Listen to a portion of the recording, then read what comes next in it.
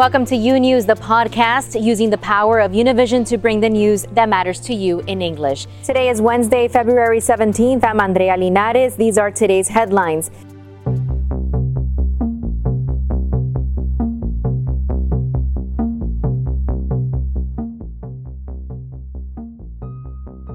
A major storm crippling the state of Texas, millions still without power in the Lone Star State with even more severe weather on the way.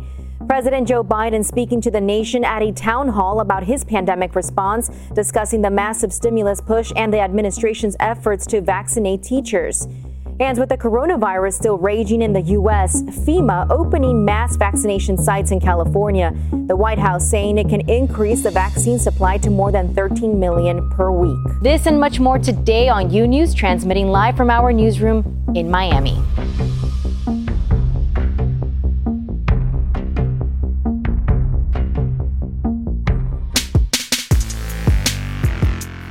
We begin with the deadly winter storm that's been blasting much of the country. Snow, record-breaking colds, even tornadoes wreaking havoc as millions are left without power. Many not familiar with such conditions and simply do not know what to do. Oklahoma and Texas among the hardest hit states. Yet another blast of Arctic air is freezing the nation. In Tulsa, Oklahoma, negative 14 degrees, the coldest temperature in more than a century, leading to waterline ruptures in some places, causing streets to flood and freeze over. And check this out. Bursting pipes interrupted lunch at this restaurant. The nightmare is still not over as another winter storm is on its way. Amarillo, Texas, getting pummeled with snow. Overnight, cars and trucks sliding off the road. Part of the Lone Star State hitting record lows. Temperatures like this not seen in a century. People cranking up the heat, which is taxing the state's electrical systems, leading to cascading power outages and rolling blackouts. As of Tuesday evening, more than 3 million homes and businesses had no power. This is tragic. It hadn't had power since 5 a.m. yesterday. I think what has happened here is a response that kept the grid from collapsing, that kept us from going into a blackout condition. And certainly, we need to look at what has happened here once we get everybody back online. Houston's mayor was at his home speaking to a local TV station when all of a sudden the lights went out. People have made some life and death choices because they were trying to keep themselves warm. Oh no, we just lost power. Now outrage is growing after images like these surfaced. Skyscrapers lit up in Houston. Meanwhile, surrounding neighborhoods left in the dark. What is going on right now is completely unacceptable. Across the state, there are also long lines for food. Shoppers at this grocery store in Dallas using their cell phone flashlight to see. Another problem, natural gas, wind, and nuclear facilities also being knocked offline. The operator of the state's unique power grid, the Electric Reliability Council of Texas, ERCOT, urged Texans who still have electricity to turn off lights, unplug appliances, and turn down the thermostat. National Guard troops and thousands of state troopers have been checking in on families who are struggling to just stay warm. One Texas local official telling residents to fend for themselves during the power outages. Advocates are warning that Texas's poorest and most vulnerable residents are at risk of freezing to death. At least 10 deaths in Texas have been linked to this winter storm since Monday. Meanwhile, prominent GOP politicians wrongly blamed frozen wind turbines and other renewable energy sources for the failures of the Texas energy grid. However, 80% of the state relies on natural gas, coal, and nuclear power and not renewable energy sources. And now for a closer look at conditions on the ground in Texas, let's go straight to Pedro Rojas, who's standing by in the state capital, Austin. Pedro, what are conditions like there at this time? Indeed, the situation in Texas is really terrible. This is just the image of the state capitol as we speak in Austin, Texas. And the whole government, the state government as well as the city government here in Austin, Texas, are coming to a standstill. None of the offices are open, and they may not be open until the end of this week due to the fact that The power is out, as well as the water service in many places, and traffic is treacherous. Let's just show you a little bit how the roads look around the state capitol. You can see that there's many ice and snow is still on the ground. Many drivers have been advised not to get on the roads due to the fact that Texas are basically not prepared to see this type of weather, and they don't have the same capacities that many states in the north have, meaning trucks capable of shoveling the snow and that sort of thing. That doesn't exist down here in the south, and due to the fact of what just happened here in the last couple of days and the ice and the snow, the state is still basically at a standstill. The governor has called, as you said in your earlier report, for a review of the institution that manage the distribution of power. But while all of this is happening into politics, the residents are struggling. Many people are in line to grab food. A lot of residents are not able to even have heat in their homes. And even the state capitol, as we can see, the snow has taken over even the most important building of the state. And this is the image of many places. Even trees are collapsing due to the fact of the ice that has come down in this region. And this is the image you can see all across the state of Texas, even into East Texas and into Louisiana. The reality of this system that has taken over and has also collapsed not only the activity, the economic activity, but also the power service in this state. Back to you. Thank you, Pedro. Shocking images. And let's remember that all this is happening in the middle of a pandemic, so please be careful out there. And another breaking story we are following at this time. Controversial conservative talk show host Rush Limbaugh died today after a battle with lung cancer. He was 70. The right-wing broadcaster was awarded the Presidential Medal of Freedom on February 4th, one day after he announced his diagnosis. The Missouri native was the nation's second highest paid radio personality and a very supportive ally of former President Donald Trump. The Biden administration announced Tuesday that it would extend the federal government's foreclosure moratorium along with mortgage forbearance through the end of June. The actions would block home foreclosures and offer delayed mortgage payments until July, as well as offer 6 months of additional mortgage forbearance for those who enroll on or before June 30th. Meanwhile, President Biden said last night that he expects all Americans will be able to get 2 doses of the COVID vaccine by the end of July. The president talking to Americans during a town hall on the first official trip of his presidency. Claudia Uceda has the latest details from Washington, D.C. Claudia, what did he say? Good afternoon, Andrea. That's right. In this CNN town hall, President Joe Biden was asked about a range of issues. He mostly talked about the pandemic and predicted that there will be enough vaccine doses for all Americans by the end of July, and that is about 600 million doses. Biden also said that he wants a COVID relief bill passed by March 14th and stressed that his American Rescue Plan will create about 7 million jobs this year. He also provided a rough timeline on when he expects life to go back to normal. Here is what he said. When is every American who wants it going to be able to get a vaccine? By the end of July of this year. When we came into office, there was only 50 million doses that are available. We have now, by the end of July, we'll have over 600 million doses, enough to vaccinate every single American. The president also spoke about a topic very important to parents, and that is when the schools will be fully open and when kids could return 5 days a week. Let's listen. So when do you think that would be K through 8, at least 5 days a week, if possible? I think we'll be close to that at the end of the first 100 days. We'd have a significant percentage of them being able to be opened. My guess is they're going to probably be pushing to open all summer, to continue like it's a different semester.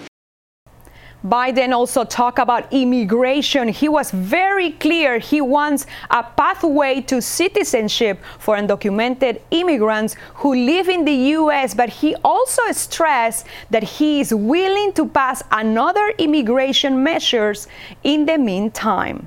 This week, Democrats are preparing to unveil their legislation in Washington. I am Claudia Uceda. Now, back to you. Thank you, Claudia, for that report from Washington, D.C. In other White House news, President Biden's pick to lead the Department of Health and Human Services will appear before a Senate committee next week. Javier Becerra currently serves as California's Attorney General. His confirmation hearing before the Senate Health, Education, Labor and Pensions Committee will likely involve a barrage of questions about how he would help manage the government's response to this pandemic. If confirmed, Becerra will be the first Latino to lead the department.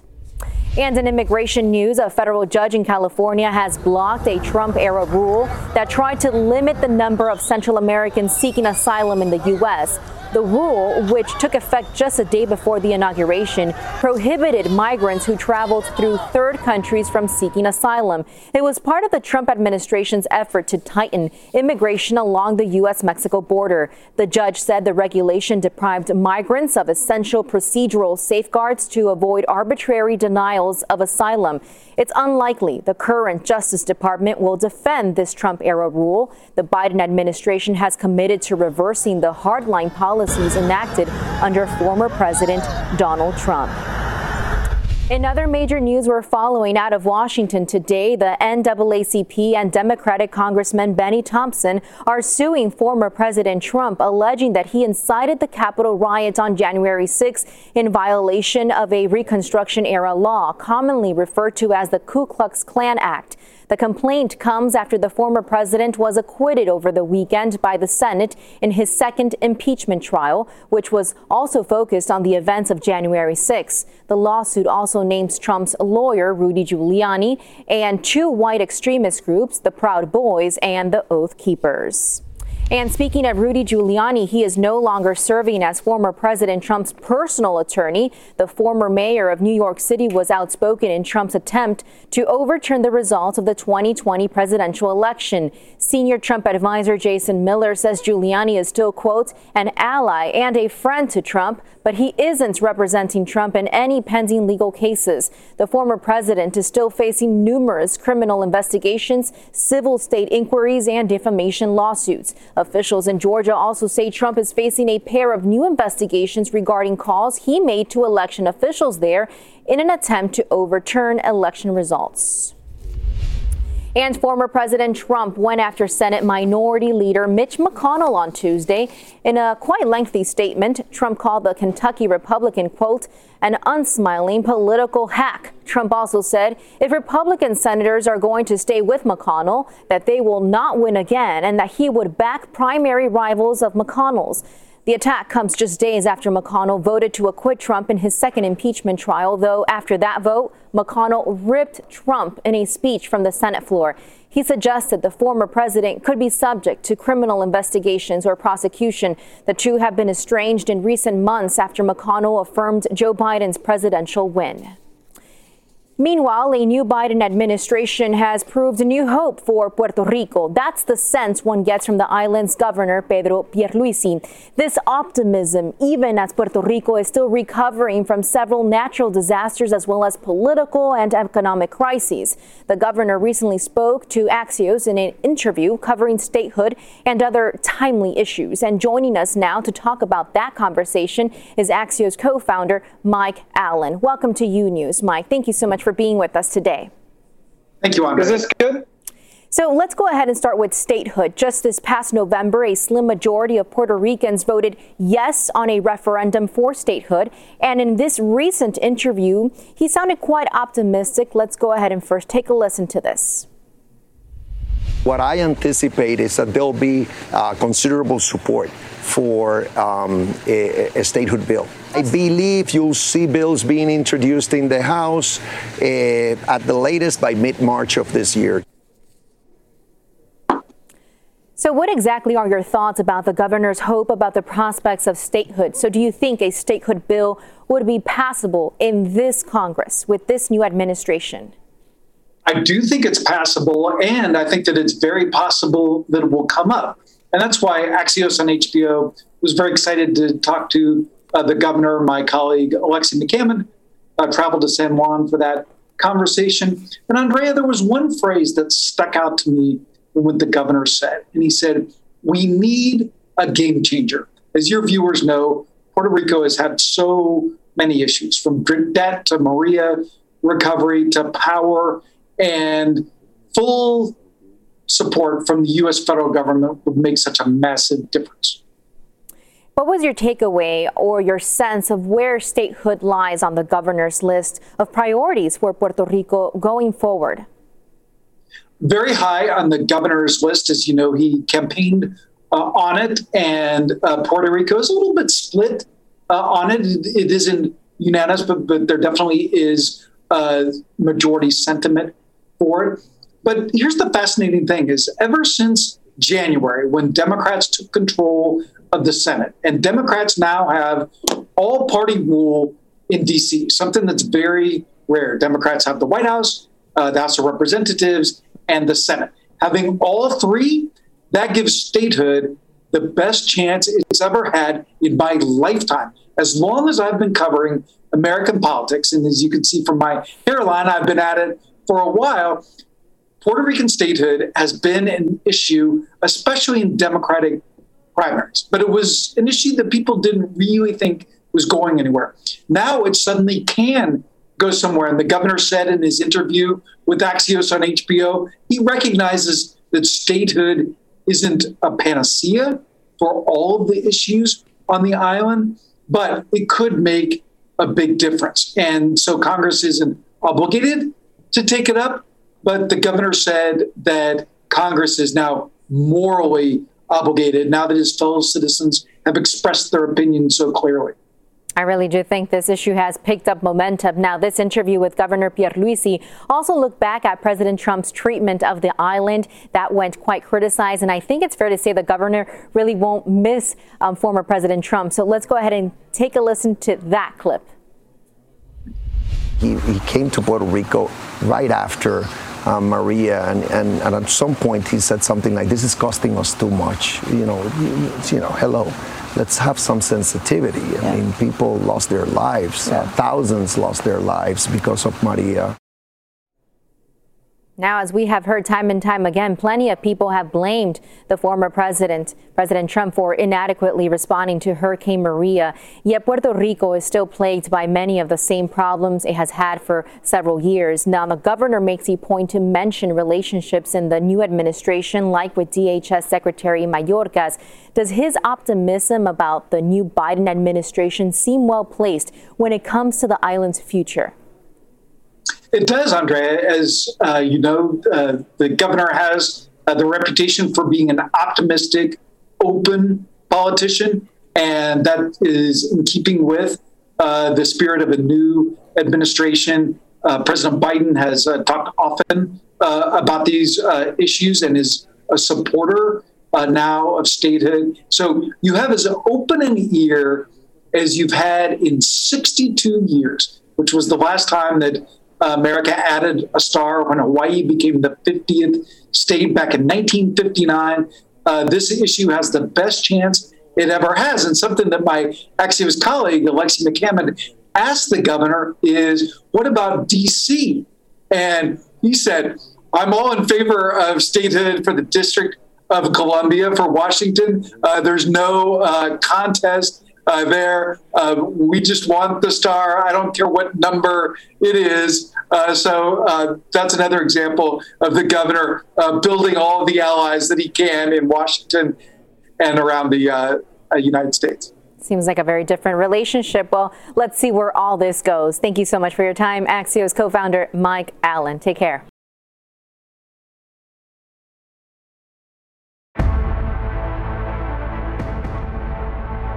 The White House increasing vaccine distribution to states yet again to ease difficulties, but extreme weather halting vaccination efforts in several states. This, as Dr. Anthony Fauci says, open season for the general population might be delayed from April to May due to manufacturing delays. Lorraine Cáceres has the details.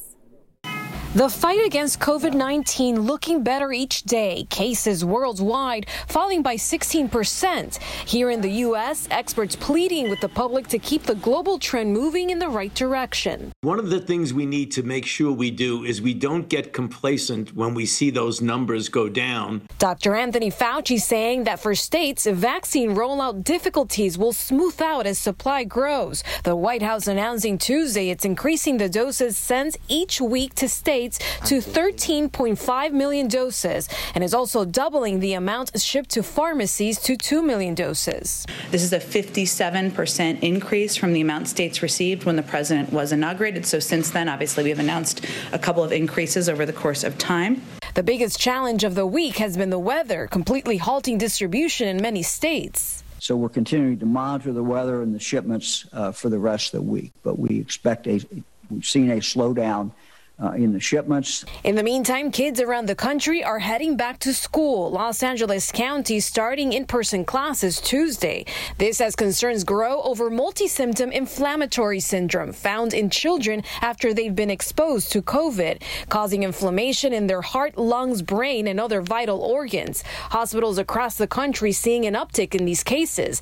LA County alone seeing a more than 35% increase in MIS-C cases in the last 2 weeks since May. More than 2,000 cases have been reported and 30 children have died. And so far, about 3 million kids have been diagnosed with COVID-19, and doctors are stressing that multi-symptom syndrome, or MIS-C, is very, very rare in these children. Meanwhile, Dr. Anthony Fauci is saying that open season for vaccines, where the major population will have access to vaccine, is now being pushed from April to late May or early June, and that is mostly due to weather, and also Johnson & Johnson reporting that they will not be able to manufacture the supply that had promised. Also, Moderna is having problems with a contractor. Andrea, back to you. Thank you, Lorraine. We just need to continue being careful out there. Thank you. Quest Diagnostics is joining forces with the CDC to find new COVID-19 variants. The company says it has been sequencing 2,000 tests weekly, which is twice the number of tests since its efforts began in January. CDC Director Dr. Rochelle Walensky says the more sequencing that gets done, the more officials will know just how many variants are spreading across the nation. The CDC is also working with other commercial diagnostic labs across the country to help investigate even more test samples.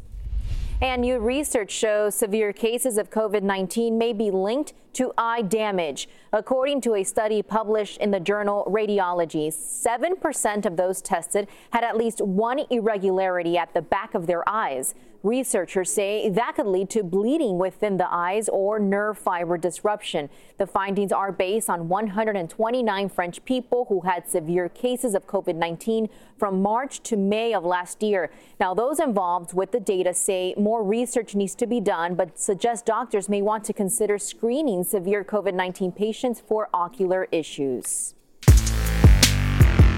More of U News after this short break. Imagine a daily newscast that speaks to you about your world in plain English. Each weekday, we partner with Hispanic America's most trusted news source to bring you the stories from home and abroad that matter to you. They don't know when they're going to be able to go back to work. Victims also from Mexico and this mass shooting. Officials in and out of the residence. We're going to continue fighting. U News covers the news of your world and makes it easy to understand. Your news, your world, U News on Fusion. Welcome back to U News. Joining me now is Dr. Sujan Gogu. He's a family medicine physician in the Rio Grande Valley region in South Texas. Thank you so much for being with us today, Dr. Gogu. We know it's freezing cold over there. Nationwide, there's a drop in cases. What seems to be behind these numbers that we are seeing? Yeah, thank you so much for having me, Andrea. Well, I think a couple of things we're seeing is I think we're seeing people adhere more to the mask mandate, the social distancing, and the public health measures that we've been advocating for so long. I also think that we also have seen that people haven't been traveling as much. The big spike we really had was really after Christmas and New Year's, where millions of people went and traveled and saw their loved ones. And subsequently after that, we saw a huge spike. And so seeing less travel has really contributed to that. I also think, we've had a certain population that has, contracted COVID. And so they've had some level of antibodies for some time that potentially could have protected them for a little bit. I think we've seen about 5% of the population get the COVID vaccine. So maybe that's helped a little bit. But I think all in all, I think we've seen more people just adhere to just basic public health measures. Now, what's your confidence level on whether the Pfizer and Moderna vaccine will protect against the new variants? Because we well know how viruses work. They tend to mutate over time. Yeah, no, absolutely. I think that is a concern. But I think the thing that's really reassuring about these vaccines, whether it's Moderna, Pfizer, Novavax, Johnson & Johnson, AstraZeneca, is that you have to look at how many people have died from COVID when they've gotten this vaccine in the trials. It's been 0. How many people have been hospitalized for COVID when they've gotten these vaccines? It's been 0. You know, how many people have really died from this vaccine? It's really been 0. So I think it's reassuring to say that these vaccines are doing their job.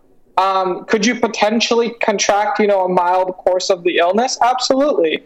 But I think what our end goal is that we want to prevent people from getting severe disease from this, and we want to prevent people from getting deaths from COVID. And these vaccines are doing their job. Science is doing their job. So, how are the winter storms and frigid temperatures your state is experiencing impact the vaccine rollout in South Texas? And how is it affecting in general in your area? I mean, what are you seeing so far as the vaccine rollout is concerned? Yeah, for the last 3 days, my clinic has been canceled. We haven't had power at my clinic, whether it's my primary care clinic or where I work as a sports and pain physician. So, it's going to be difficult to get this vaccine to roll out. We see in Houston with millions of people without power, and we see, Judge Lena Hidalgo's trying to get the vaccine in, whoever she can get it in there, because, once the vaccine is out there, it needs to be distributed and be injected into arms. So it is going to be a severe challenge with what we're experiencing. In terms of demographics, we continue to see this. Data shows that white people are getting vaccinated at higher rates than people of color. What are some of the barriers preventing Black and perhaps even Latinos from getting vaccinated? Yeah, I think a couple of things. One, I think a lot of these vaccine centers, I think they need to be put in places where we see minority groups live in. I think another thing is a lot, if you think about a lot of the sign-up sheets that are there for this vaccine, well, one, they're all in English. 2, you have to be very well equipped to be using an iPhone or a computer to just sign up and put all your data on there. So you could just get signed up. And a lot of these sign-up sheets are going by instantaneously. And so only the people that really know how to use technology are really getting access to this. And so I think that we need to have more pop-up clinics in these minority groups and need to be having more vaccinators administering it in those groups. And right now, we just have not had that. Slowly but surely. Thank you so much, Dr. Sujan Gogu, family medicine physician in South Texas. And please try to stay warm over there. Will do. Thank you so much, Andrea. Thank you. Thanks for listening to U News, the podcast. Don't forget to follow U News on Instagram, Twitter, and Facebook. And if you haven't yet, go to Apple Podcasts and subscribe, rate, and review. And join us tomorrow for a new episode. Until then.